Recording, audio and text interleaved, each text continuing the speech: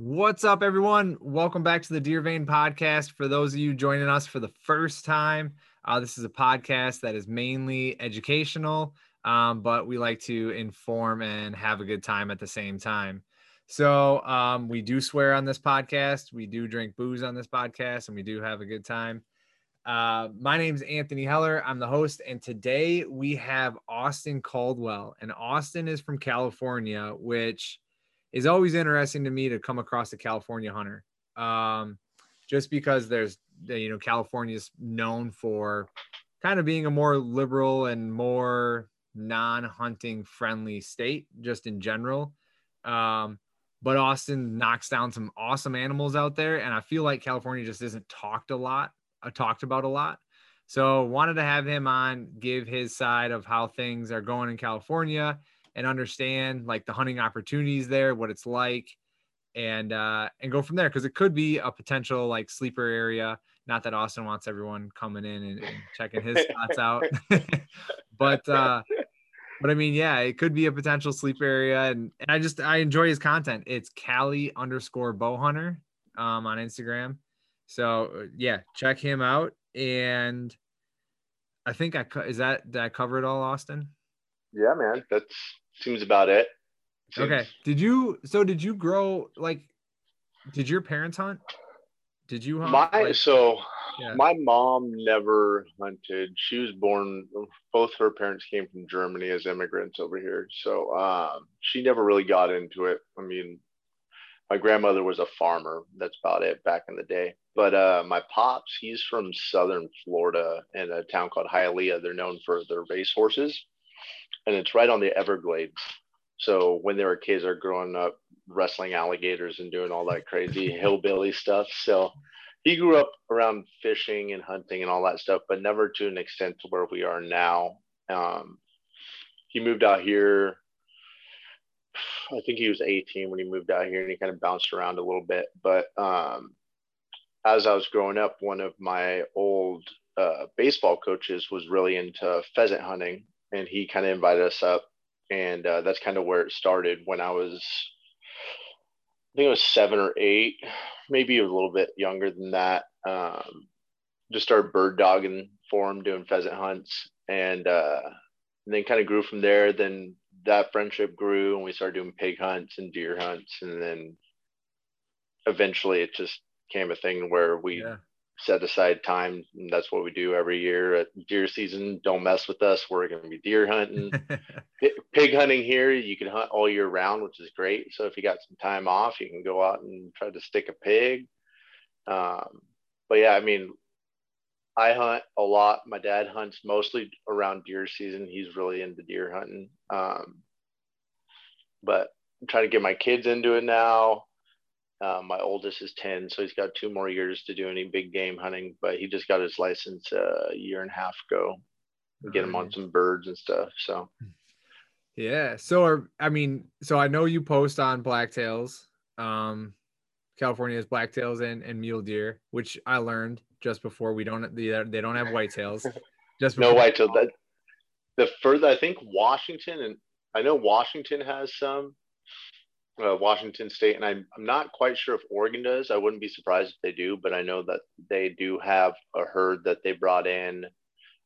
I want to say it was like the early 1900s, if I'm not mistaken. I could be wrong. Don't quote me on that. But they did bring them in, and then they got loose, and they're wild now. They're free range whitetails that are up there. They're all mountain whitetail, not the corn-fed Midwest stuff that you get. So. Yeah, I feel like out west, like there's the allure of the mule deer and the blacktail, right? And the whitetails are like the invasive species. Yeah, they are. It's like don't get me wrong, I've hunted plenty of whitetail. I do a lot of hunting out in South Dakota, so I've shot quite a few of them, but there's so many of them. There's just so many of them. It's getting to a point where even farmers are just get sick and tired of them. Out here, everybody's like, well, it's California too, so everybody's, oh, it's a deer. I love deer. Look at this cute little Bambi. And I'm sitting there looking up recipes, trying to figure out how to eat it. So are those? Yeah. So I mean, so you got pigs, which is really cool. That's another like thing that I am jealous of in like southern states, but at the same time, I understand that I shouldn't be jealous of that, which is like pig hunting. Like they're so destructive and so chaotic, but at the same time, like if you want some food for a month, like just go out and find a pig.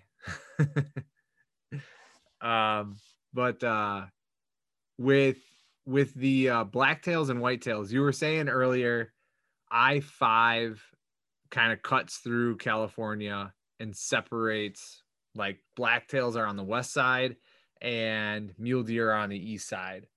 Correct. Yeah, that's how the Department of Wildlife here in California designates each one of them. So mostly like blacktail, they consider the ghost of the coast. So there's the smaller deer. They're similar. They're bifurcated horns like mule deer. They're a smaller deer.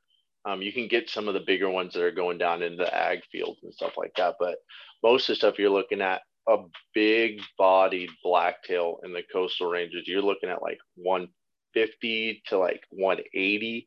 That's a solid bodied blacktail. And then obviously you get into mule deers, they're going to be a lot bigger than that. Not stuff you get in the Midwest where you can get 200-300 plus pound ones that are eating corn all day, but the ones up in the mountains are eating sage, manzanita, juniper berries, similar things like that. So they do get big, but nowhere near the size that you're going to see Midwest, East Coast, or Saskatchewan, even the big boys. Yeah. Yeah, those things are monsters. Like you see those pictures coming down from Canada, you're like, what is that even? Yeah, it's like there's steroids in there. They're running out in the field and injecting them. Yeah. Exactly. Yeah, it's like the rock version of deer. Like they just exactly. Like you wouldn't want to walk down a dark alley and see that thing. Like, I'm not gonna bother with that. So are you mainly hunting blacktails or white or mule deer then?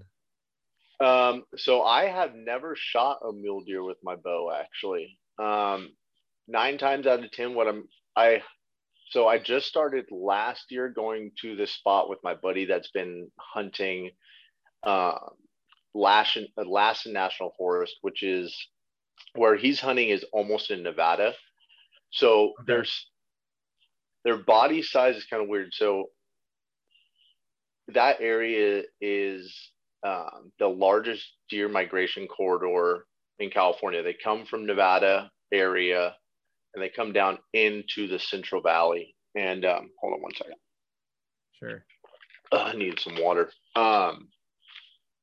And you can get mule deer up there, but they're like a hybrid. There's a smaller mule deer.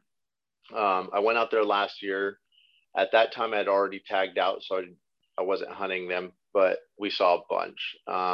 This year, we're going to be going up there again, but we're specifically targeting bears. There's a lot of bears up in that area. But no, I have 9 times, or I guess it's 10 times out of 10, I'm shooting blacktail with my bow. Okay. I got a couple areas. Yeah. In this Lassen National Forest, those would be considered mule deer then? So yeah, if you're shooting the bigger body ones, definitely you can get a hybrid there, but according to California's wildlife agency, they're going to say those are mule deer. Do you have to get separate tags for them or no? No. That would just be really annoying.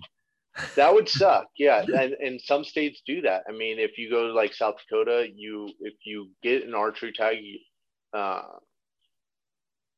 know when I go west of the river, you can get either species, whitetail or mule deer, antlered bucks. But if you go east of that, it's either mule deer or either whitetail. So you have to be super specific about it. But here, you get 2 tags, which sucks, but 2 tags, and it's only antlered unless you get if you enter into a draw, you can actually get an antler list tag.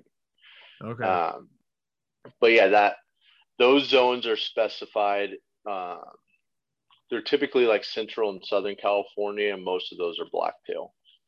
Gotcha. So so in the areas you hunt, it's pretty much antlered only, which generally Is that like a lower deer? Like they're trying to grow the herd then? Honestly, I think California kind of sucks when it comes to managing animals in Okay. general.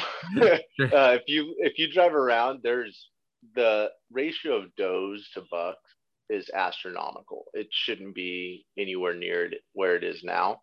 So the zone that I hunt is typically A zone, and that's the largest zone in the state. There's A north and A south, and it's the same tag throughout, but it goes like 3/4 of the way up California all the way down to almost Mexico and the whole coast. Yeah, it's a massive zone. And then I hunt just above that, which are the B zones, and you get larger black-tailed deer that are up there. And then I hunt some of the D zones, mostly for bears, but that'd be like mule deers that are in the Sierra Nevadas, Tahoe area. Okay.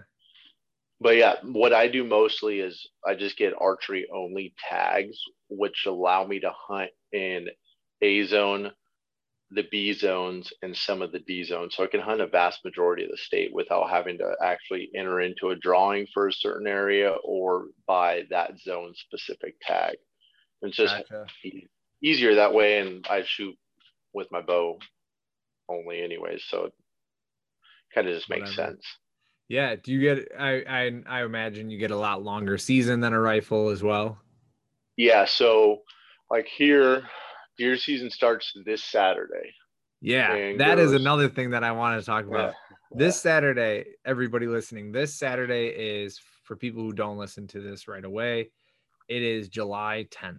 Like, yeah, you get to start hunting July 10th. I think that is phenomenal in itself. Like, I would certainly consider coming out there to hunt in the summer for my lifestyle.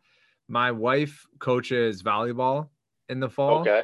And we have 2 kids, and her volleyball season starts in the middle of August and it ends typically in the first week in November, which for whitetails, like I really like that last week of October, last 2 weeks of October, and the first week of November to hunt. And with her coaching volleyball for high school every single day, pretty much during the week, and most Saturdays too. So it really bogs down a hunting schedule. It bites into your hunting schedule. It's like, it come does. on, honey. It very much does. So every other year I really push the boundaries of that. And I'm like, well, I'm leaving to go elk hunting on this date and I'm coming back on this date. How do we want to figure this out? It's not a can I, it's a, this is what I'm doing. How are we going to solve this problem? Yeah. See, that's the thing. It's like, and that's the other thing that a lot of people don't talk about is the other side of the spectrum is the women in our lives, right? I mean, they got to put up with us leaving, and we have kids and stuff like that, which is crazy if you think about it. It's like, I have 3 boys. When I have I'm divorced now, so I have my boys 50-50. So I schedule my hunts around that, which I'm fortunate and unfortunate for. But it's, you got to think about that too, all the time. And right. Yeah. I need to talk about it. I mean, if I need to come home and her still to be here. Right. Yeah, exactly. all your shit's packed up on the front lawn. It's like, I guess I'm not going hunting anymore. Yeah, no. And that's, so my compromise with my wife was, I will go west every other year. And that's been the compromise, and that's worked out. But yeah, because of that, because my wife coaches volleyball and she teaches, that means the summers are free. So being able to hunt and actually get in a fun hunt, a cool hunt in July or August and early August, that'd actually be like something that I'd be very interested in. So the only downside is it is hotter than Hades. It's hot. So like, if you're hunting so A zone is the one that opens the first. It's always the second Saturday in July for archery. And you get a full month of season before general season starts for rifle. Okay. So second Saturday in August is when rifle season opens up, and it goes till the 3rd Sunday in September. And archery does the same. So you get a full month longer. Now, if you do the AO tag, archery only tag, you can hunt those other zones. So technically, I can hunt the second Saturday in July all the way to the end of October, or even I think it's the first week in November. Dang. So I got a bunch of time, and obviously it's different zones. So A zone starting now, most of that stuff's the coastal mountains. You can get some of the stuff that's redwood trees. Sure. You get some of the oaks and stuff like that. You get the cool breeze from the ocean. And then if you drop down onto the east side of those mountains, you're getting more oak, scrub oak, manzanita. It's more dry, more arid. Yeah. And then if you go north, you're going to hit some of those pines and all that stuff. So the terrain is way different all over the place. That is really cool. Yeah. It's different. It's always different. You're hunting essentially the same species, but they're in literally everywhere, which is crazy. So you got to adapt. You got to be able to either shoot the long distances if you're on the rolling hills with the oak. So you get the oak and it's pretty open underneath the oak. There's not a lot of brush and you're shooting distance. I mean, I shot my last pig at 71 yards. And then some of them, I mean, if you wound it, you get a further shot. Or, I mean, the last two deer I got were only like 40, I think 42 and 45 or something like that. But for me in Wisconsin, like I rarely have shooting lanes that are past 40 yards. Like I'm not hunting like field edges. Obviously, field edges you can shoot, a couple 100 yards if you. Yeah. But you're shooting like, timbers on like trails and stuff like that. Yeah, like I mean, even just trimming out lanes and stuff like that. It's like, all right, you start trimming out a lane and you're like, all right, I'm good. And then you get up in your tree or you stand there and you range back and you're like 26 yards is my furthest shot. Yeah. And it's crazy because like every once in a while, it was 2 seasons ago, I shot a deer at 22 yards and it is very uncommon. You come walking around like a trail or something, you walk around a bush and it's just sitting there staring at you. You got lucky. 9 times out of 10, you're putting a sneak on them. You're trying to get close, and 40 yards is very common. And past that is not very. It's very common. I can't even speak. Sorry, but it's very common to get something past 40 yards out here. Okay. My buddy shot a deer last year in Mendocino, which is in the mountains north of like San Francisco, up there a little ways. He shot his deer at 100. See, you can't even. Crazy. You can't get even close. Oh, you can't even tell a Midwesterner that they shoot at 100. They're going to be like, those real dickheads are going to be like, oh, that's unethical. That's unethical. Yeah. It pisses a lot of people off. But then it comes down to like, I'm not going to tell you how far you can shoot. I know that you feel comfortable. You're going to take an ethical shot at your distance. And if you feel comfortable shooting further, go for it. But I know that my buddy Matt, he was shooting 100 yards. We were actually prepping for the Reading 3D shoot that year. And then it got canceled because of COVID. But we were shooting 100 yards every day. So we felt comfortable sending an arrow at that distance, knowing that we were going to be able to make a lethal shot. Yeah. Now, not everybody does that. So they're not going to feel comfortable doing that. And then they have to force their opinion on you, like everything else in this world. Right. No, I mean, most archery ranges around here, like 60 is a far shot. Like if they have a 60 bag, like you're like, holy cow, this range has got a decently long range. And I certainly agree. It's whatever you're comfortable practicing with and your skill level. Because you have guys that like, I'm sure your buddy could punch a group at 100 better than some people could do at 30, but no one's going to bitch about someone shooting at 30. It's just like, I'll be honest. I got a friend right now who is, he tore his rotator cuff and he's got a high end, he's got like an $8,000 hunt in Utah planned for mule stock. And archery. Yeah. And he tore his rotator cuff and he's not able to get the surgery because the surgery is a 12-week rehab minimum. So he's sitting there like, well, I'm going to need to draw my bow back at some point. And his thought process to all of that is essentially, I just need to get my bow back once. And I'm like, yeah, but what about all the practice leading up to that? Like, you're not going to shoot your bow for the next 3 months, and you're going to go out there. And I mean, if you can get a stalk to 10 yards, sure. Like, you know, it's hard to miss at that point. But if you think you're going to get a stalk out to like 55 and you're going to draw back once for the first time, you know, in 3 months and be able to lace one in them in the heart. Yeah. Like, getting a mule deer under 50, you got to be Houdini to do that stuff, man. It's right. Like, and most of that stuff's super open. Trying to get anything closer than that is like, you got to worry about wind. You got to worry about all these other variables. And it's like, if you're not shooting your bow, you got to worry about your third axis, because guarantee you're on high elevation. You're going to be on side of a hill or something. You got to make sure everything's dialed in. Just pulling back your bow once is not suggested.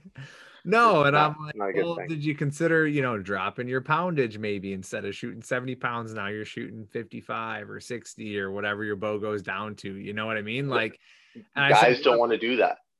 Guys don't want to do that. No. This guy is very much about his stats to the outside world. So yeah, he's not. My dad had the same issue. He had to get both of his shoulders replaced, and he wants to do archery, right? And then he's the kind of guy that will shoot like 2 weeks in before. It's like, all right, my stuff shoots all right. I'm like, okay, well, no, I don't think that's right. But he's gotten to a point where he pulls back a few times now. But yeah, you need to practice, man. I literally just before this did a 3D course, a local 3D tournament. Yeah. So I tried to shoot literally as much as humanly possible, because if I wound or miss an animal, that it was my fault, not my equipment. Right. Yeah, and that's the way it should be. And in the way that people determine their own effective range is by them shooting and them picking a choice. Like, I wish I was confident enough to shoot out to 100, you know, but I'll lob arrows at 100 for fun with buddies, but I'm not, you know, pulling the trigger on one. And that's okay. And it's okay that your buddy is. Like, for me, my effective range right now, like, I would be hard pressed to shoot anything over 40 yards.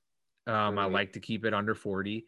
And in the scenarios that I hunt, in the places that I hunt, there are very, very few scenarios where I'm shooting over 40. So and that's all that matters. If you're comfortable with it, then it's like, why not? But I guarantee you, if you come out west, or if you're hunting anything west, you're going to be practicing those further shots until you feel efficient in it. So yeah, and so when I go out elk hunting out west, it's like I find ways to, you know, push it out to 60, 70, 80, so that 50 yarder, 40 yarder seems like a chip shot, right? Yeah, that's the thing. You want to practice like almost double what your normal range is, so that literally it feels like you can shoot it with your eyes shut. Right. Yeah, exactly. I know. And this stupid new housing development is going on behind my house. Like, I had a range out to 120 behind my house, and now there is a house at 30 yards, and I'm like, they're like, we know that Anthony's out here practicing. We're gonna fuck with him a little bit, all right, dude? Yeah, that housing development has sat there for 12 years, and then our town finally bought it from the developer. They bought it, and I know all this stuff because my mayor lives across the street, and she became mayor, and then within like the first month she bought it. And the town bought it, but they bought 20 lots for $600,000, and they sell $30,000 each lot. They sold each lot for $35,000, and then they get the taxes for it. So she had a W under her belt, and they're all nice houses, and my house value is skyrocketed because of it. So I'm cool with it. It's whatever. I need to go find a different place to shoot. That's it. I don't know how public land is out there. You can typically around here, you can find a spot in public land and throw it. Yeah. Out here right now, you just, like, if you go out to the piece of public, you throw your target out, like a Reinhardt, you know, 18-1, whatever, give it a chuck, And by the time it hits the ground, you're going to start being carried away by mosquitoes, and you'll get like five shots in before you want to just quit. Call it a day. Yeah. Yeah. So, yeah, and that's another interesting part about Wisconsin is like where our property is in southwestern Wisconsin. It's a lot of hills, a lot of valleys, a lot of like flowing creeks, right? And where I'm at, where I live, is a lot of swampy areas. Last year I hunted at my property early season down in southwest Wisconsin, and I got bit twice by mosquitoes. Out here, I can't take a piss outside my house without getting bit 5 times. It's all that stagnant water. Yeah. You get that moving water, they don't like it. You get that stagnant water, they're everywhere. Right.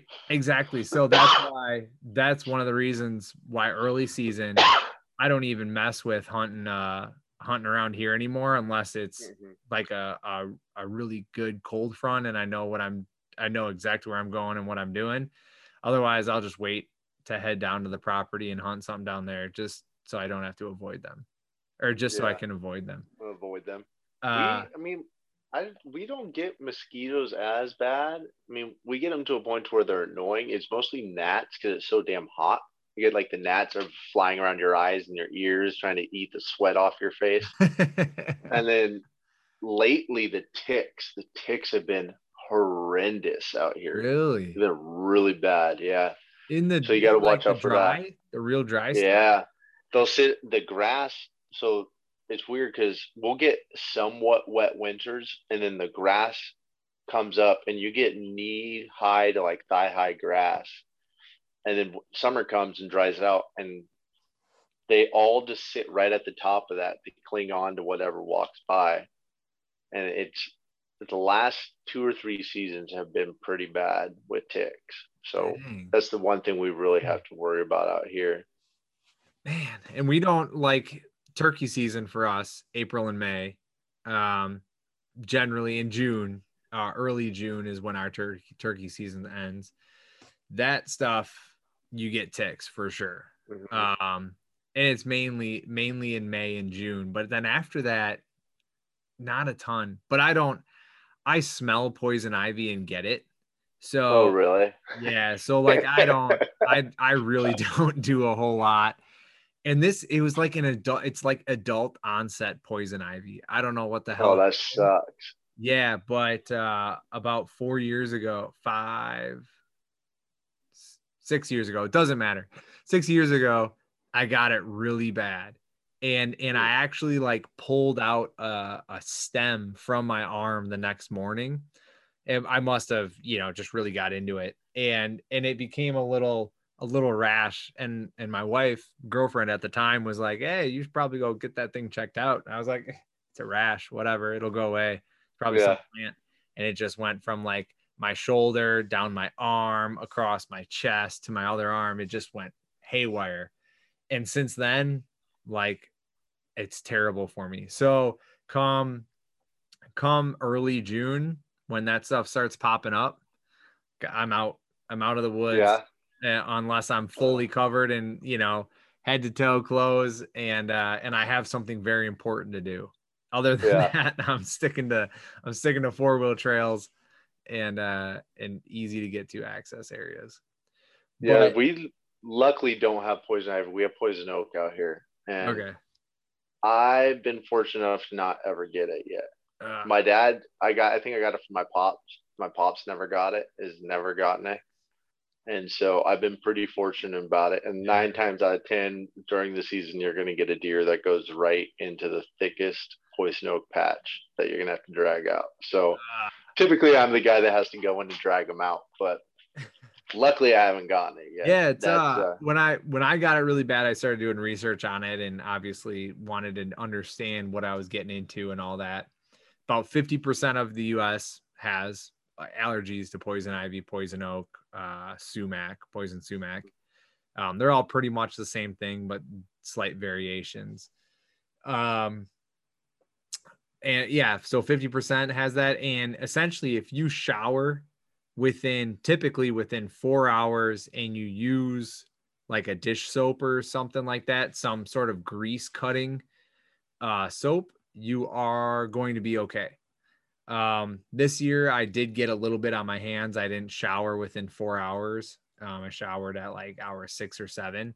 But that's just because I got a turkey and then I was taking pictures and dicking around and all that stuff. Yeah. But overall you should be all right. And either way, I just like to stay out of it. Yeah, that's one thing I'll always, once I get back, especially, well, unless I have to process an animal, I'm washing up and put all my, you're washing up for ticks, making sure they ain't like, yeah, my thing that's is the I thing, always is check like, my balls right away. Yeah. oh, Yeah. instantly, dude, instantly. Put your arms up, kind of walk around, you look Yep. in the mirror doing like contortionist stuff to look Oh around. yeah. One time I That's, got home and I always strip down in my garage just because yeah, I don't want to like go into my house and put some ticks on the bed and then have my wife just totally bitch about it. Like, no. oh yeah, Right. you're So sleeping outside if that happens. yeah, exactly. So I stripped down in my garage, get butt ass naked. And the first time I ever did that, or the first, I shouldn't say the first time I did that. The first time my wife like walked out to like throw something away in the garbage out in the garage. She like comes out, she drops in the garage, she looks at me, she goes, "What the hell are you doing?" I'm just like standing there touching myself, like looking for ticks and all that. Didn't hear her open the door. Awesome. Yeah, I was like, "Babe, I'm just looking for ticks. Like, you want to Like come you're check just me?" sitting there, yeah. You do the She goes, white "No." Apache. What's going on? No, yeah, she was not interested. Yeah, I've gotten bit by a couple of them, but like right on the waistline's one that typically happens, and I always get them. Yeah, I've gotten them. So I've been bit probably 10 times, but in the crotch of my, like where my elbow is on the inside of my elbow, the soft skin right there. Yeah. And I've read somewhere, we don't have really bad limes or anything out here. There's a few cases. I actually know someone that has it, but I think if you get bit, as long as you get them out within 48 hours, you're good. I think that's when the enzymes in the tick activate the parasite inside the tick to transfer into your bloodstream. So it's like, it's either 24 or 48 hours. So okay, once you get them out, then you should be good. Yeah. But I spray all my stuff with permethrin, that Sawyer stuff works great. And just saturate my clothes with it before season, and then it lasts, it's like 6 or 9 washes in like 40 something days. Yeah. Oh no, that's a good idea. I have no idea on that Lyme disease stuff. I just tried. If I find them, I pull them out. Right. That's the thing. Just yank them. Yeah. Set them on fire. Yeah. Viking burial for them. Yeah, exactly. Nasty little critters. My mom actually got some this year, and she loves the outdoors, and she, for whatever reason, she shouldn't get a lot of ticks. But this year she got 3 or 4 of them. And what she did is she's a physical therapist, so she works with a bunch of doctors. And the docs say, like, if you get ticks on you, keep them, like pull them off you and keep them in case you have some weird symptoms later on in life. They can grab that tick. So she put all 4 of them in a plastic Ziploc baggie alive and just zipped them up and put them in a container and then put them in her cupboard. You'd be surprised how long they last in the Ziplocs, man. It was, they last for forever. sure. It was a week. It was a week later, and all 4 of them were still moving around when she was showing them. No oxygen, nothing. Oh, in this little thing, and they're just fine cruising around, hanging out, hanging out with their buddies. How little they need to survive. Yeah. But yeah, she was concerned about. She had a really small deer tick. Do you guys have those out there? So I think, to be honest with you, so whenever I call a deer tick or whatever I call them, they're like the winged ones. They almost look like a hybrid between an ant and a tick. Okay. And I've never had them bite me or anything like that. Okay. That's definitely not what we have. Like a deer, you had a wood tick, which is like the size of a kind of like a Q-tip head. They're pretty easy to get. They're bigger. But a deer tick is like a little bit bigger than the size of a pinhead. Okay. Not like the needle part, but the other flat the ball part. area. Yeah, so they're like super small, and those are the ones around us that carry limes. So wood ticks can carry them, but it's less prevalent. Whereas deer ticks are more prevalent. And my mom thought the deer tick was just the body of a wood tick, because I think it's a really common myth that you're gonna pull the tick off and the head's gonna stay stuck in you. Yeah, I mean, it can happen, but it's pretty slim to none. If you use a Q-tip and or not a Q-tip, but like tweezers to get down in there and yank, you're good. Right. I know, that's what, and I've never even come close to having one rip off, because it's only the people that would like grab them by the ass and pull them out. Like, no, get right up, just like you're supposed to pull your arrows out of the target, right? Get right up to the target, pull your arrow.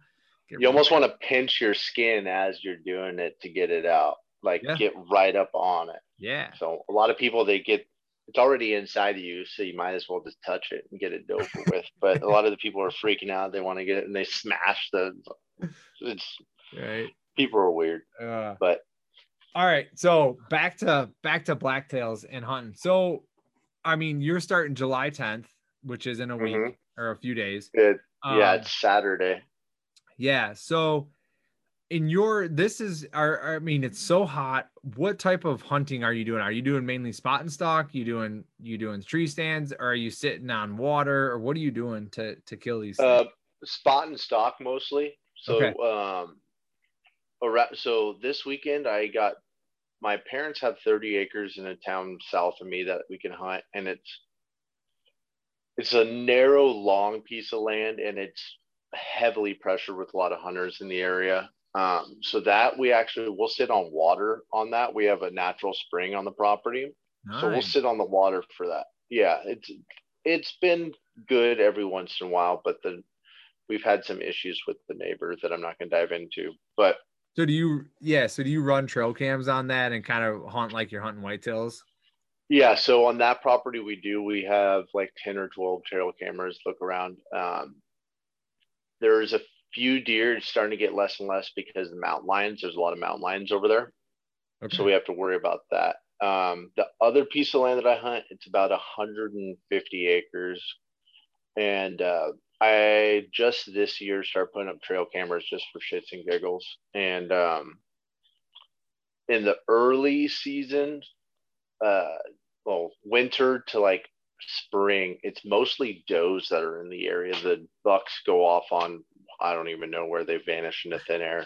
But come around, turkey season's about the same time you guys have it. So it's March, April, and May.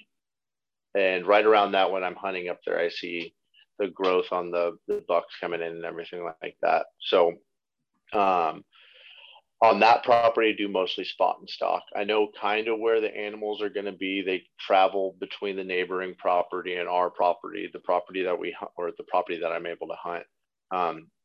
There's a good portion of it's really heavy timber, oak, just real dense. And the deer will come in there and bed.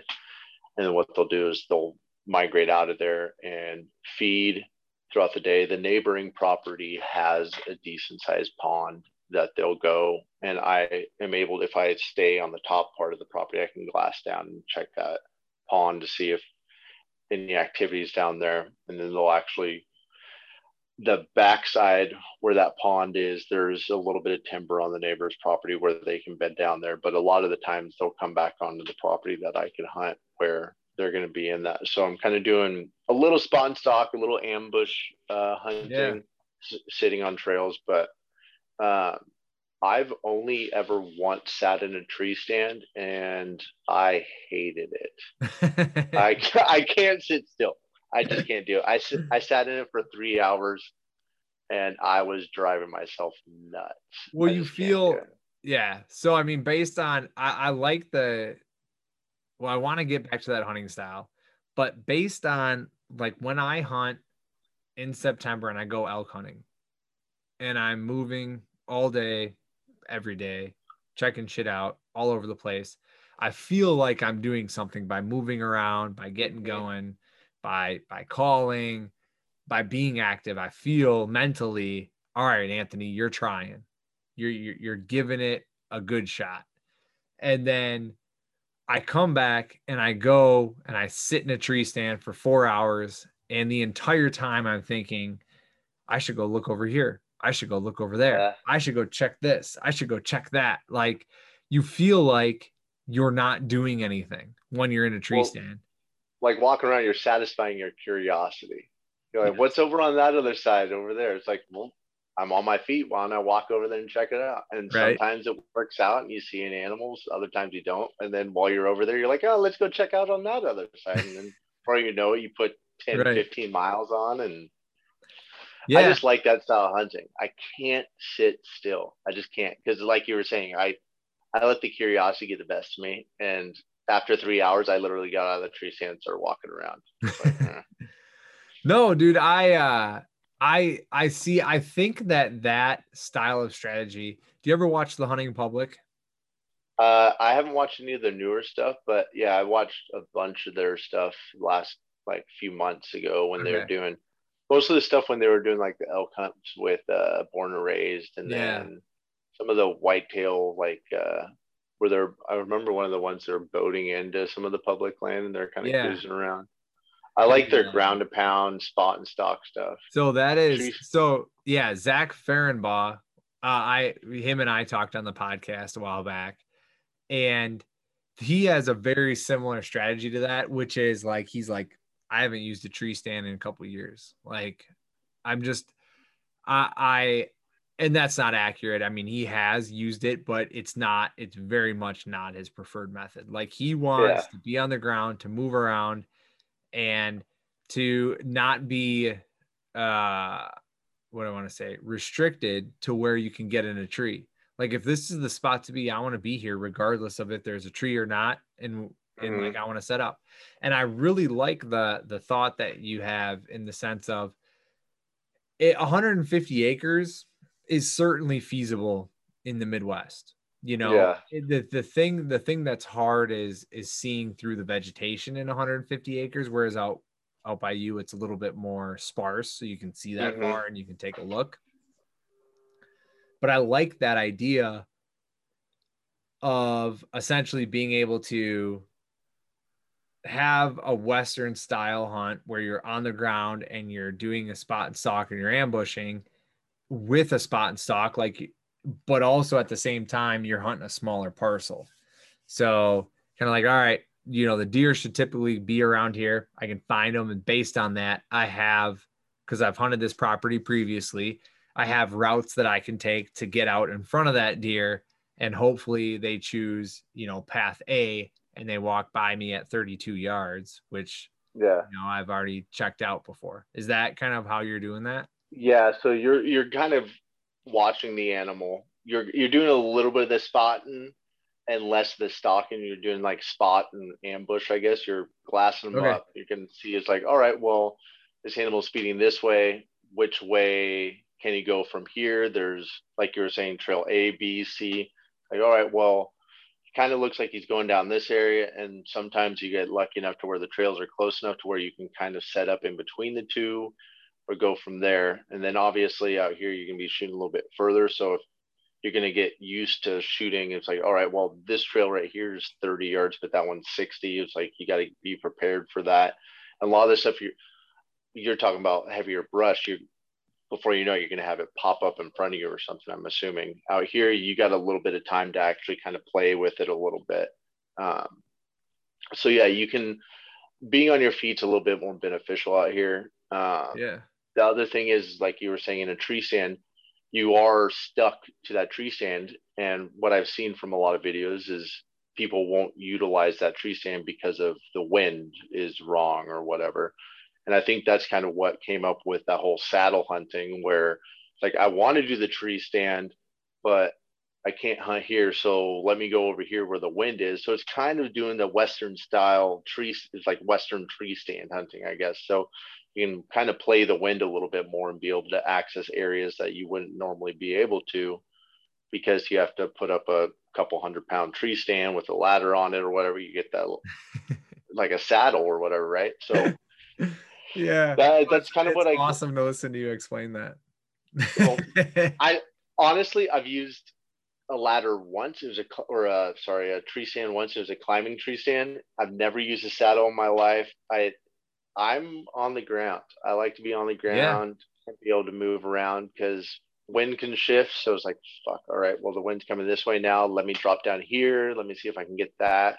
All right, do I have enough cover where I can actually get a good clean shot off without the animal seeing me?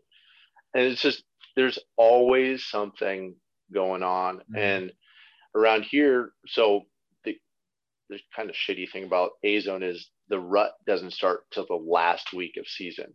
So you can't play on that. And so the bucks are in bachelor herds at the beginning of season. So there's going to be, if you find one buck by himself, it's kind of weird. Typically there's 2, 3, 4, 5, maybe 6, depending on where you're at. Sometimes they get more, but you got all these eyes on you. You're trying to position around. You don't have this one lonesome massive buck by himself where you see in a lot of videos of whitetail they're targeting during the rut where big whitetails coming to rattling or whatever. So you're playing on their trying to get some action. Mm-hmm. So here they're still they're still in the velvet right now. Yeah. So start this weekend, they're going to be in velvet. There's some that are already shedding, depending on where they are in the state. They're going to be shedding already, but vast majority of where we're hunting is they're in velvet till almost August. So we got a couple weeks where they're in the velvet. Obviously, not going to be fighting, they're not going to be doing anything, and the antlers are a lot more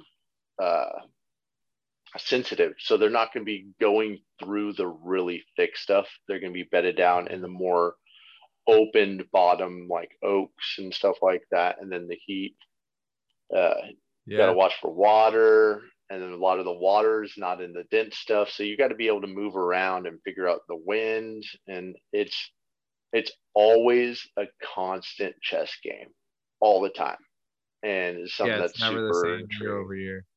Yeah, it's always different. Last year it took me 60 days to even get an animal, like get a deer. Took 60 days of hunting, and then the year prior to that I shot one opening morning, like 30 minutes in. So it's just, they're always, obviously that's how hunting is, but I mean, sometimes they like to be in this one area and then they can be there for weeks, and then next week they're on the next ridge over and they won't even be over there, but you're already planning everything. It's like, all right, well, the wind's been consistently coming this way, so you kind of set everything up, and then it just gone. So falls apart. Yeah. Always, man. Always falling apart. And it's just how it is. But yeah, so I looked it up before we started the podcast here, and a license for a non-resident is $180 for a hunting license. Okay. And then another $310 for a deer tag. Yeah. So I mean, you're essentially looking at $500 for a license. Yeah, that's about, I mean, it's like $400 for South Dakota, I think it is, for everything said and done. So I mean, it's a little bit more expensive. You want to drive a little bit further, Wisconsin, much to my dismay, is like $130. Really? For everything? For the whole season. Just come buy a tag, you can hunt anywhere you want. No shit. Yeah. And you get a doe and a buck. Unless you go up in real northern Wisconsin, then you get a buck only. Okay. But yeah, so I was looking at that, and that seems to be a decent hunt. I mean, you're hunting, you said the 30 acres, the 150, and then, but you also mentioned a couple national parks. Like, yeah, so is there different units for that, or? So yeah, there are. A-Zone's got a few of them. You're going to be looking at like Los Padres National Forest, and that's a relatively big forest. There's some BLM land that's scattered throughout. It's a good coastal range. It's Central California down to like South Central California. You can get the lower part of Mendocino if you go to the north part of A zone. And then it would depend if you got an 8 or an archery only tag. I'm not sure if they do that for non-residents, but if you did do that, you could hunt different zones. So you could hunt A zone, depending on how long you're here, really, too. Yeah. But B zone's a good one. It starts in August and it goes till, I want to say, end of October-ish, right around there, maybe early October. I'll have to look that up again. But that's a really good one. There's a lot of good land up there, and there's some monster bucks, and you can get a lot of hiking backcountry stuff that are up there. Only downside is the further up you go on the coastal ranges, you got to deal with all the pot growers, all the illegal ones, and it gets a bit dodgy, especially if you get down to the creek bottoms because they're going to be harvesting all that water. You got to watch out for those people. But even like literally even in the Department of Fish and Game like emails they send out, it's like, all right, well, deer season, be cautious of illegal grows. If you do see one, this is what you got to do. So it's big enough to where the government's even stating it's like, hey, you need to probably not go in there. Yeah, I could see that for sure. Would be a problem. So with that, looking at these licenses, like we kind of have it says like a second deer tag and a first deer tag. Mm-hmm. So, I mean, I gave you the price about roughly $500.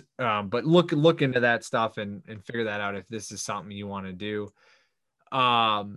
In terms of hot, you said it's hot. Are we talking like 100 or hotter or? Yeah. So this weekend's supposed to be 91.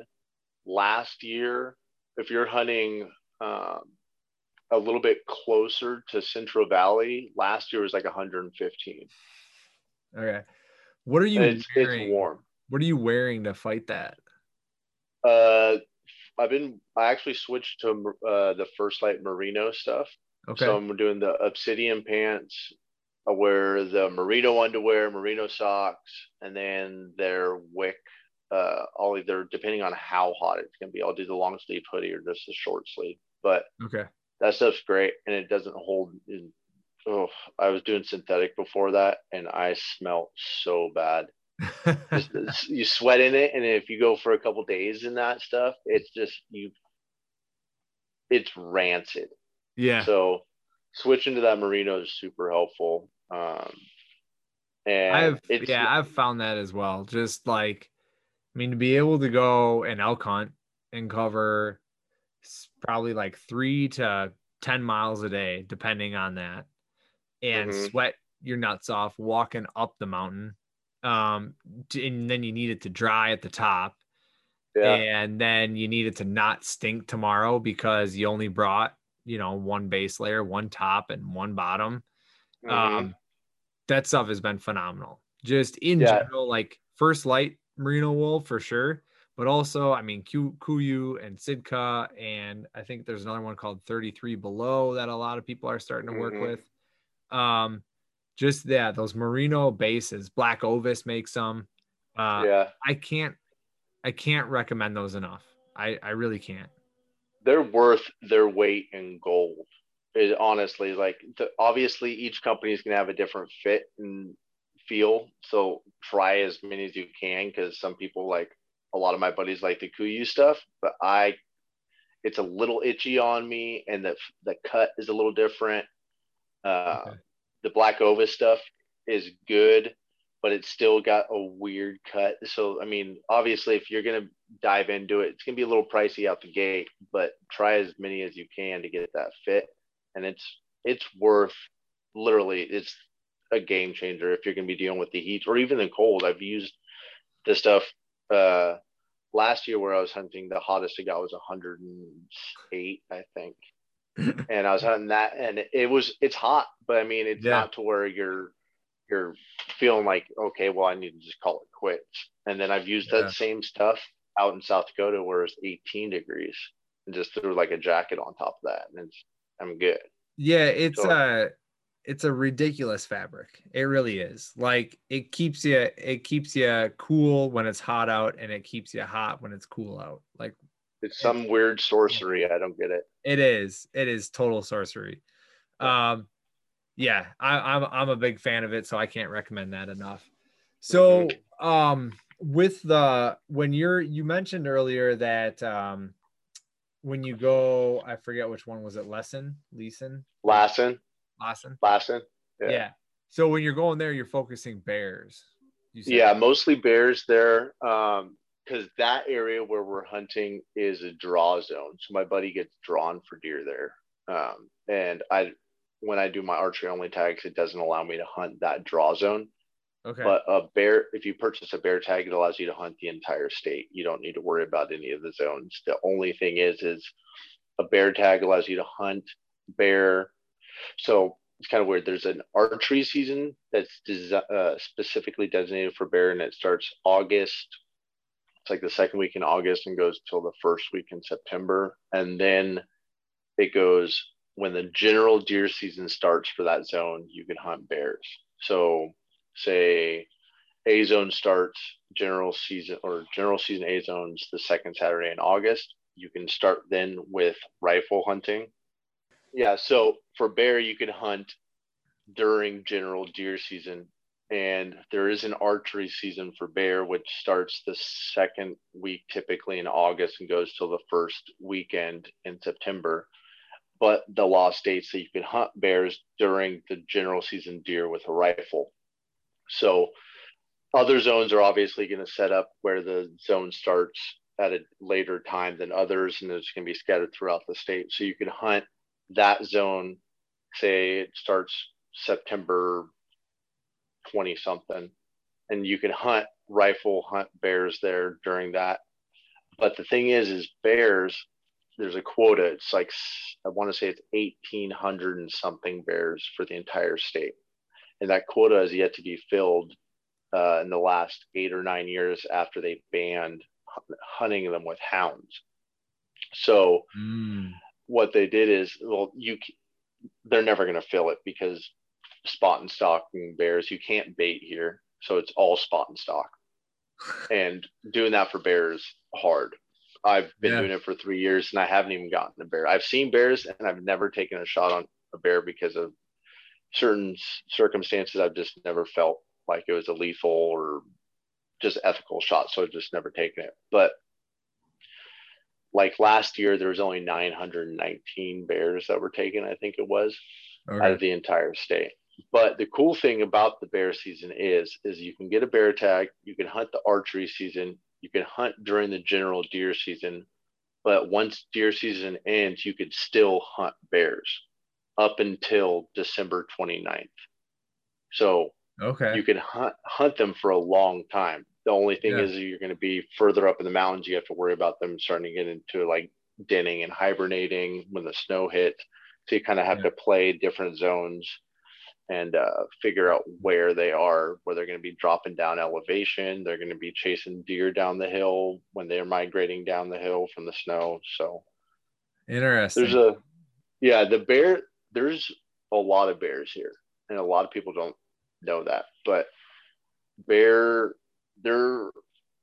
a plethora of them here, and they just get more and more, especially since we're not hunting them as much as we used to when we had hounds. We can't get as many. So interesting. And the hounds thing, obviously, was that just a decision of we don't like that? I wasn't hunting bears back then, so I didn't really know exactly what was going on. But for the vast majority of the stuff hunting related in the state of California is more based on emotions rather than any scientific fact. Yeah. Last year they tried to ban bear hunting, and they were saying that it was the hunters that were pushing them into the cities, and the bears are now attacking people and stuff like that. It's like, we've been doing the same thing for how long, and now the bears are coming in. It's like, if you put two and two together, you'd think that, okay, well, there's a vast majority of bears now compared to back in the day when we were able to hunt and get the quota filled. now that they're not getting that quota filled, there's more bears and the territory is going to expand, and the alpha bears are going to be pushing the younger bears out, and the younger bears are going to go in and get the free chihuahua that's walking down the road. There's a lot of emotional based stuff here in the state that kind of sucks, but it's still damn good hunting. So yeah, that's interesting. So then, I mean, looking at, because we talked about where you live, like essentially the 30 acres that you hunt and the 150 that you hunt, are those west of I-5? So those are kind of more coastal? Yes, they're all in the coastal. They're actually in the Santa Cruz mountain range. They're okay. They're all less than 20 miles from the ocean. Gotcha. Okay. So then, and then with that, then that Lawson, I don't know, maybe I can't say it right. That's east of I-5, and that looks like a more deserty terrain. Are you, when your buddy's getting that draw tag, are you guys noticing, like, is there a major difference in how the deer act? Or at least, like, essentially, like, in the way that you guys hunt them, is there a major difference from hunting them on the west coast, like coastal, versus more east when it's drier? Yes, the Lassen. So Lassen's kind of a big area. It's, if you get further, like lower elevation, you're going to get closer to Central Valley, and there's actually, it's pretty arid, and there's a lot of lava rocks. When Mount Shasta erupted, it looks like Mars out there. There's lava rocks the size of small children all over the place, and the grass is coming up, and you could roll your ankles pretty bad.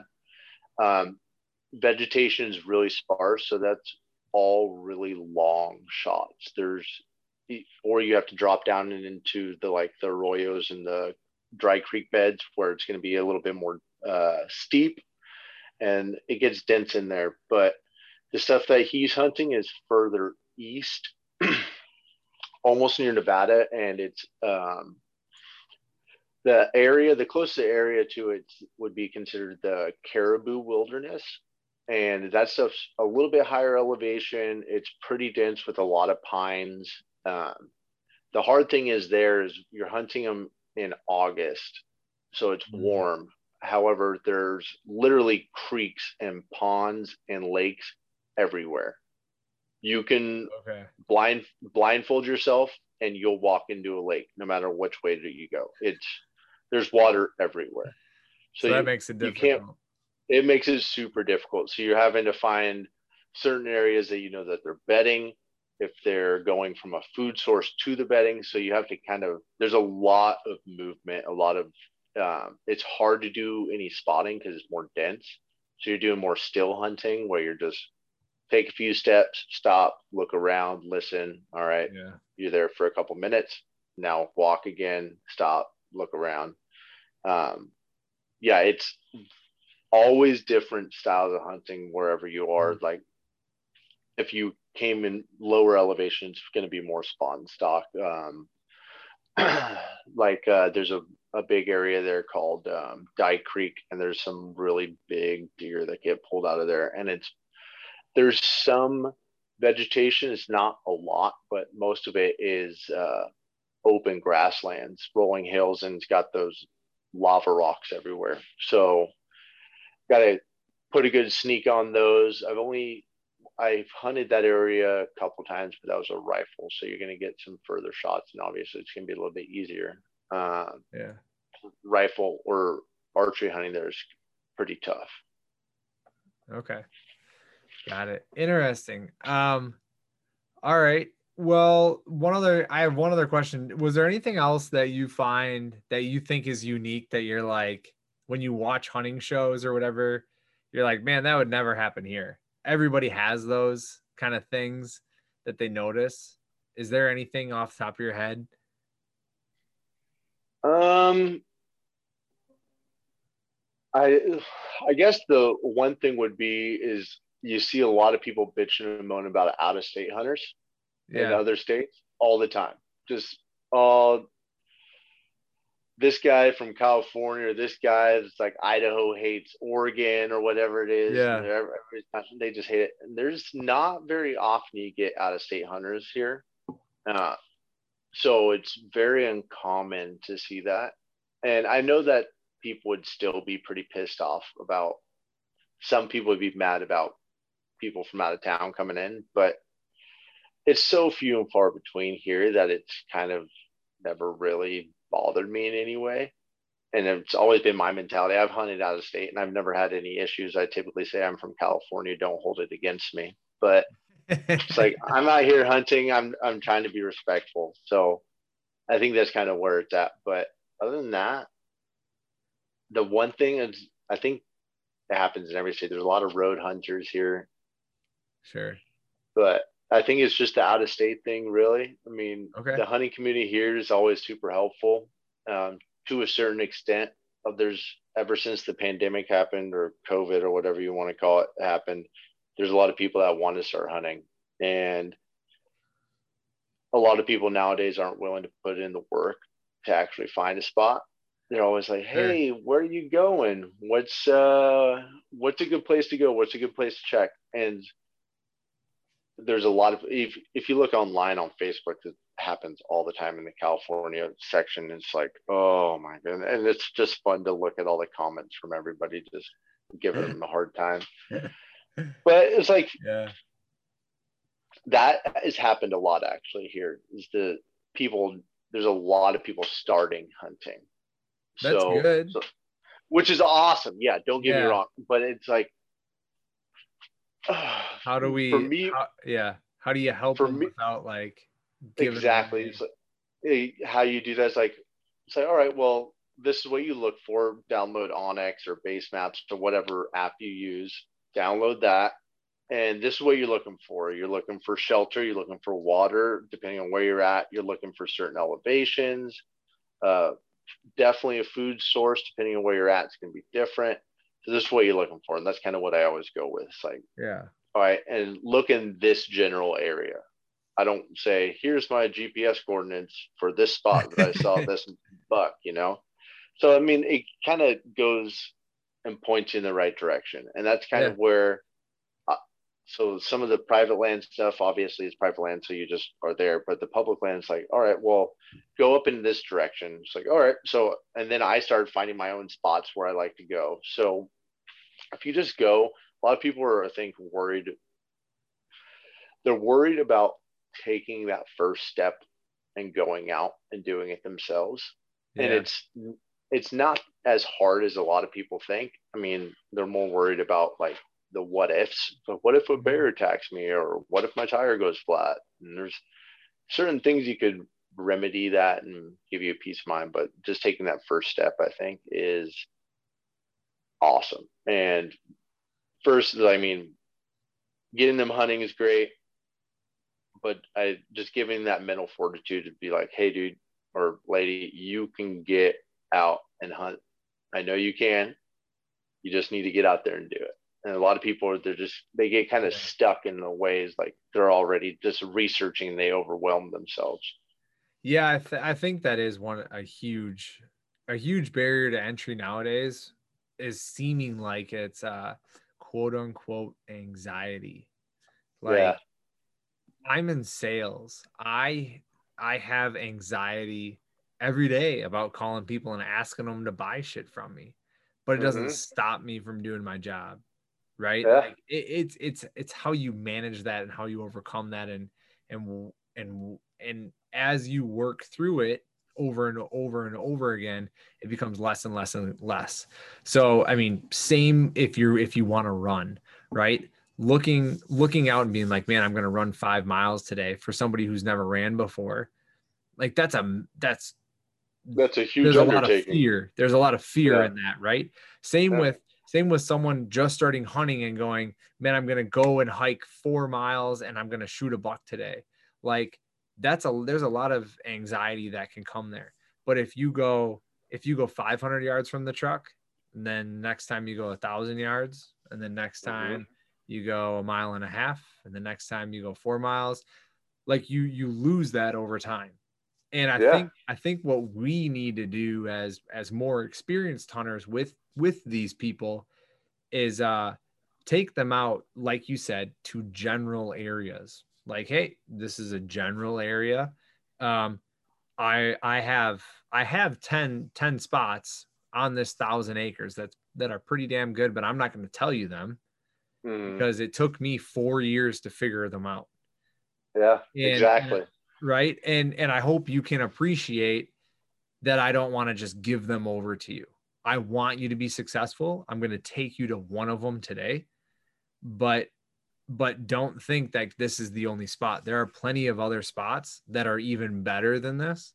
You just need to put yourself out there and go try to find them yourself. And then it gives them like, because you want them to have a good time on their first hunt, right? You want them to see an animal at least, so you're not going to take them from shithole, right? And that kind of backfired on me a little bit in a sense. I did that for a guy, actually a guy I was selling to.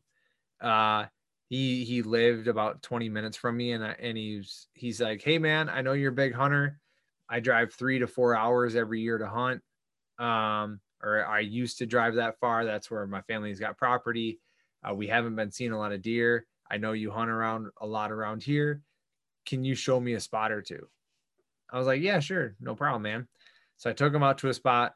I set him up on a spot where he was gun deer hunting, where he was likely to see deer, but unlikely to actually like kill one. So that was my plan. Was like, I'm gonna set you up in a spot where you can see them, but it's probably unlikely that you're actually gonna kill them, because I want you to be able to see them and know that they exist. Long story short, he ends up shooting a deer. Doesn't find it. Doesn't find any blood. I looked with him too. I was like, where was it? He's like, I don't know, over here somewhere. He's totally blacked out, just shot. We didn't find anything. He came back the next 2 days later and found a dead doe that he had shot. So he found it 2 days later. He did the right thing. He drug it all out. He gutted it, drug it out. And he said, man, it was hot. He's like, it just smelled so bad. He's like, I just couldn't keep it. Like it was not something I wanted to give myself or my family. So he did that. And I appreciated that. I said, hey man, at least you did the right thing. And then I got a text from him next year, and it said, hey man, are we going to go to our spot again? And I was like, now it's our spot. I was like, our spot. What the fuck are you talking about, man? That's the thing. It's like, I get it. It's like, especially if you have, like out here, a lot of it's private land. So I had one guy that he wanted to come up and hunt. I was like, I'm not going to take him to my private land, because then it's just going to get ratted out. He's going to end up showing up without me, probably. I always think worst case scenario, because I'm an asshole like that. But I took him to some public land nearby. It's like where we could probably see an animal. The likelihood of getting it, because we were shooting with our bows, is slim to none.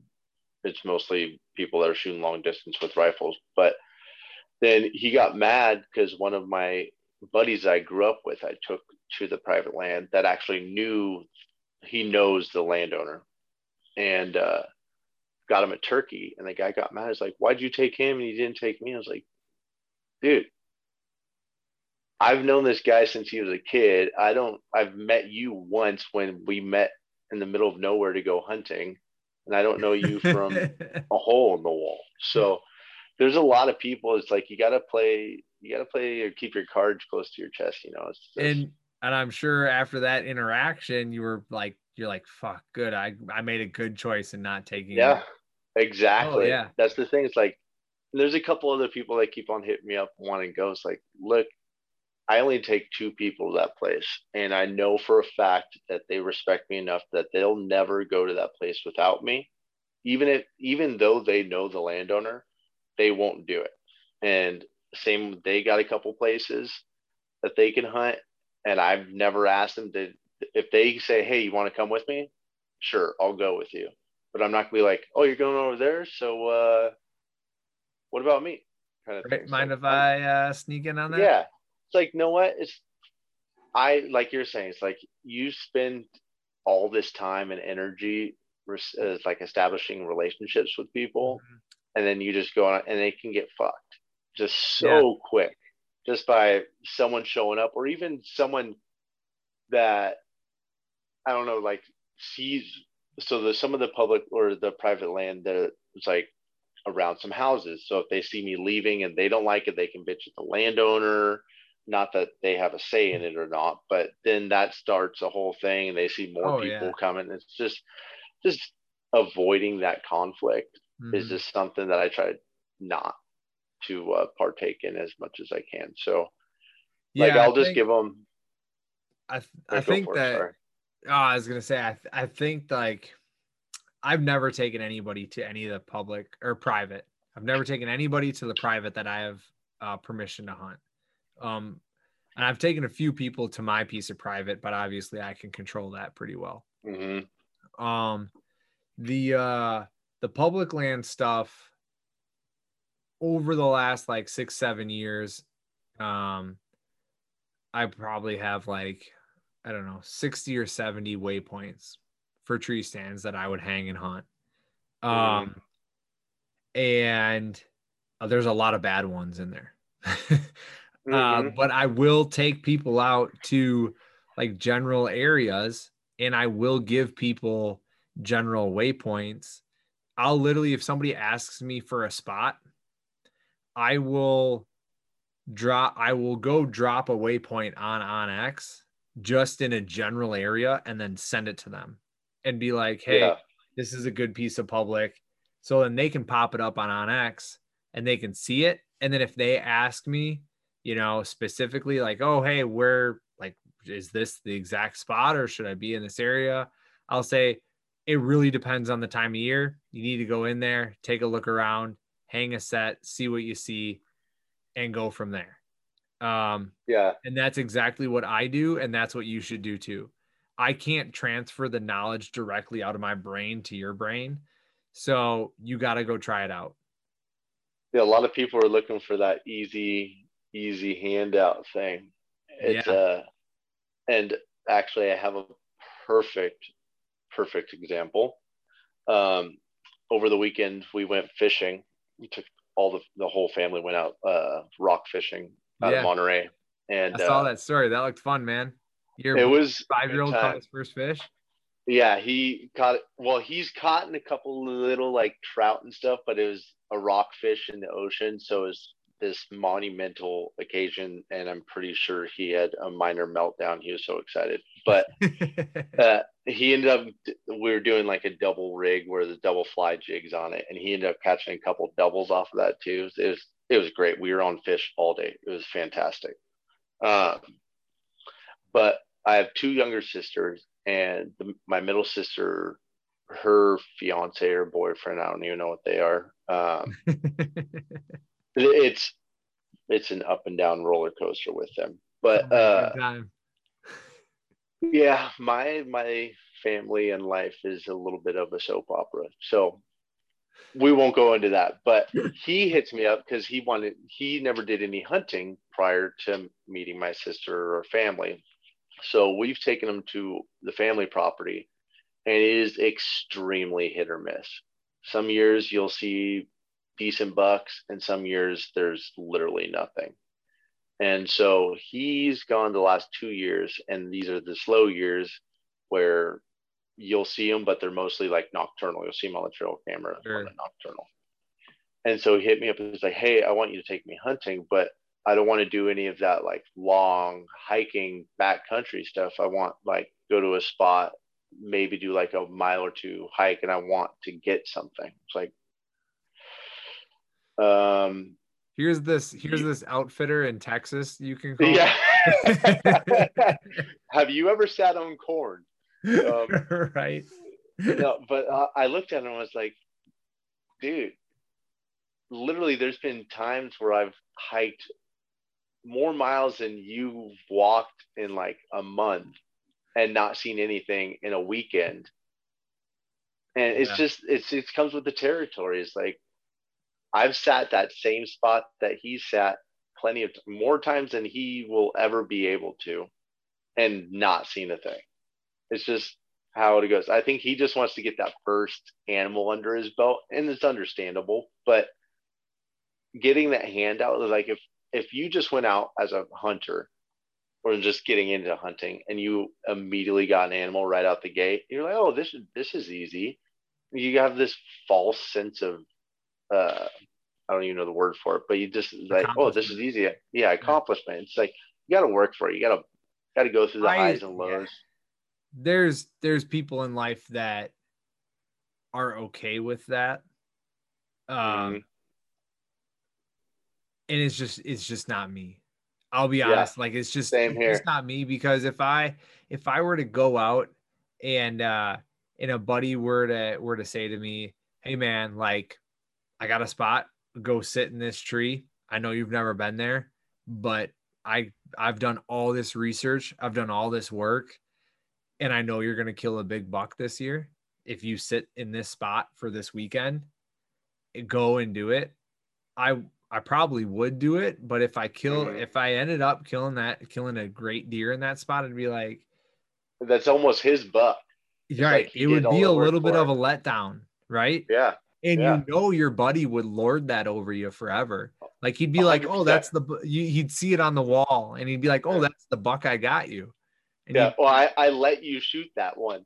Right? Exactly. Oh, dude, you know your buddy would say that. And if he doesn't say it, he would say it in his head every time he saw you. Is he your buddy if he doesn't say it, is the question. Right? Exactly. Yeah. Oh man. Yeah. But it provides a sense of it's that false sense of accomplishment, and everybody in their heart of hearts knows it. They know they did not put the effort in for that to earn that reward of that buck. Yeah, it's like anything. It's like you got to bust your ass to get a paycheck, right? It's like if you just you're not gonna value the money, and then if you shoot this animal, it's like you and I, we go out, bust our tails, try to get this animal, and then we get the animal, then we process the animal, and then we feed it to our family, and we see how much they like it. We give it to people who have never had wild game before, and see how much they like it. It's just that simple sense of accomplishment is amazing. But if you're just going out and it's like, all right, my buddy told me where to go. He tied this deer to a tree over here, and I shot it. It's like, I can't get on with that. I really could see that for a very first time hunter, like that sense of accomplishment. Like they go out their first year, and they're with somebody, and they're like, dude, we sat in this tree, for 4 hours, and we finally got one, or we sat in this tree for 3 weekends, and we finally got one, or whatever. And then they're excited about it. Like that's awesome, perfect, phenomenal. If you have somebody who's been trying it for 2, 3, 4 years and they're like, all right, I give up, just tell me what to do and I'll do this thing. Like that is not going to provide a sense of accomplishment at all. No, that something new is where the excitement comes from. So like that new hunter going out and doing that. But if, like you're saying, you got some seasons under your belt and you just want a handout, so when you just tell them to go kick rocks, you're not. I'll shoot a deer. I'll lord it over you. You're not gonna have it. Exactly. All right. Well, we've got an hour and a half under our belt or so, something in that range. I don't know. I don't have a timer. All right. Stuff. But anyway, it's been a great conversation, Austin. Where can people find you? I'm on. I do like 99.9% of the stuff on Instagram, Cali Bow Hunter. I post some gear reviews and stuff on YouTube. Same thing, Cali Bow Hunter. I just have a personal Facebook, just Austin Caldwell. If you want to follow me there, I kind of just copy everything from Cali Bow Hunter on there. But other than that, that's really it. Nothing too fancy, pretty simple. A lot of hunting photos and gear reviews and tech tips and stuff like that. And you shoot, that's the last thing I want to talk to you about was you shoot Annihilator broadheads. Yes, I do. I'm one of their team shooters. Yes. So those for anybody listening, sorry, we're gonna extend this podcast because I really wanted to talk to him about this. So those things greatly intrigue me, and you and I have almost the exact same setup. Shooting Matthews, still shooting a VXR 30 inches. Yep, with a 530 grain arrow. I actually dropped the weight on that now. I'm at a 500. I think it's either 503 or 508. Okay, but you're shooting an Annihilator, and I'm shooting an Iron Will. Yeah. So we have almost the exact same specs, but the Annihilators really intrigue me. Yeah, dude, you should try a set. They are. I haven't shot the Iron Will. There's a lot of good stuff that I've heard about them. The only thing that I like, so I've been intrigued about the two blades, but I've always been leery of deflection with two blades. How like if it hits a bone, if it will deflect as opposed to having the extra blades around it, how it's kind of going to help steer through stuff. What intrigues me a lot about the Annihilators is for anybody listening, we're talking Annihilator broadheads, and that is, your typical broadhead like the Iron Will is a two blade, and it's just kind of, it's wider, right? It's wider, but the Annihilator, the way it's built, it says, like, the marketing material for it says it pretty much punches a hole the size of that head through the animal, which rather than a cut, a slit or a cut going through that animal, you punch in almost like a hole, and it is in the design of it.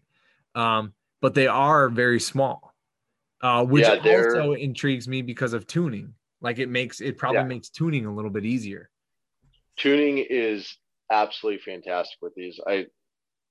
So the 100 grain original, it's 0.910 cutting diameter on paper, which is like just shy of 15/16 or something like that. It's right around there. However, the way it's designed, in between each one of the blades, there's a scoop. And the scoop, when it hits an animal, it pushes the flesh out and leaves that hole, as opposed to like if you were to stab something with a knife, it's just a slit. This actually almost cores it out.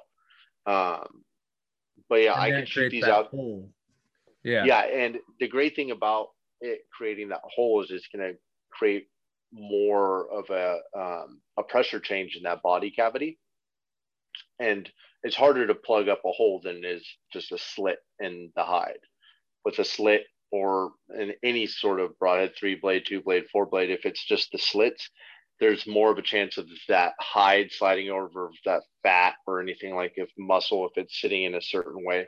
With the hole, you still possibly get that chance with the hide sliding over it, but it's a lot less likely. But the main point that I really like about these is the fact that when it hits, it sounds like a fucking freight train hit it. It's just whack.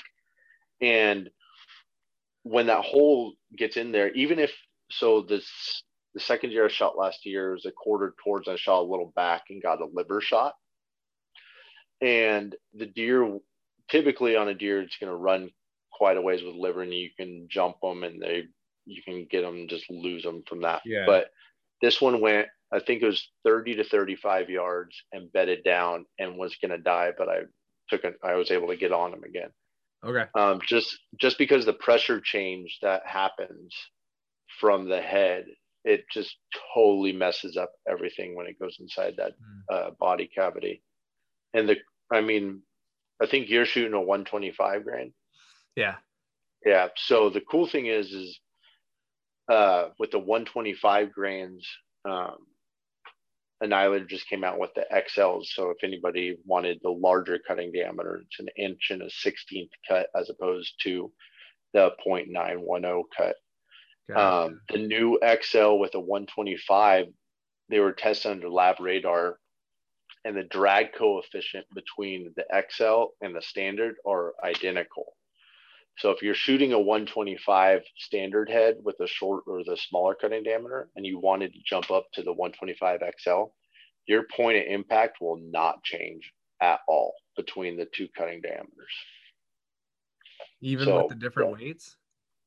So no, between the 125 to 125. So with the larger cutting diameter, gotcha.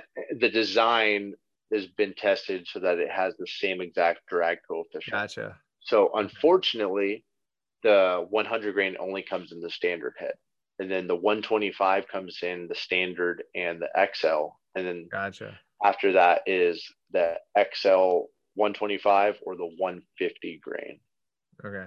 So, and the difference between the standard 100 grain and the 125 is the only difference is there's a post added to the back of the head. So it's the same head essentially. You're just adding weight to the back of the broadhead. Sure.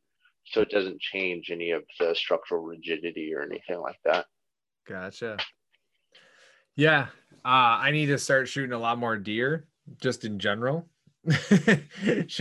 Shooting a lot more animals, but yeah, that'll certainly, I don't know if I'm going to buy the Annihilators this year, but it's very likely that I would purchase them next year. They are worth it, man. Literally, like how you and I are shooting a longer draw length, heavier poundage, relatively heavy arrows. We don't really have to worry about shoulders on animals. If we creep up a little bit, it's with a fixed blade broadhead, it's going through that thing a vast majority of the time, unless you're shooting elk and you center punch that ridge on the shoulder, right in the knuckle or something. But just the nice thing is with these heads, the cool thing, so these ones you could sharpen in the back country on a flat stone or a Leatherman. You don't have to worry about that. I shot a pig at the last pig I shot. It was facing towards me, right behind its head. It entered and came out its back leg at 71 yards. So, and it was about a 300-ish pound pig. It was a pretty decent sized pig. So it's a really, really good head. So does that have better penetration than a Rage? Oh yeah.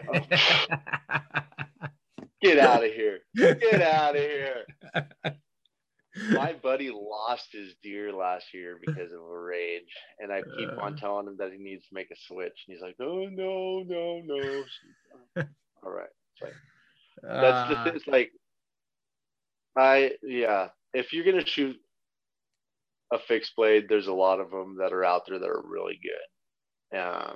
And I made that switch 2 years ago back to fixed blade, and I'm pleasantly surprised with the outcome of these things. They haven't let me down. So yeah, really like them a lot. And the guys that own the company are fantastic people. They're hunters.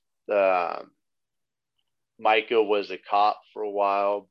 Brandon was in IT for a while, and they met on an elk hunting trip talking about broadheads and what they think they can do to make something better. And then it just snowballed from there. So it came from people that like hunting, that wanted to get that next advancement on something that's been around for literally ever, same design of everything. So yeah, growing on that, and it's just, I like supporting good people and a good product, and it's something that I stand behind for sure. Yeah. Oh, I agree. Yeah, I got them. In my mind, you have like in terms of high-end, high-quality broadheads, like you have Valkyries, you have Iron Wills, you have Annihilators, and then you have off the top of my head, I can't think of any others, but those are like lot. The three. What? So like the Annihilators would be on the higher end of like a blue collared broadhead. Like they're not super expensive. What are they, like $15 a head?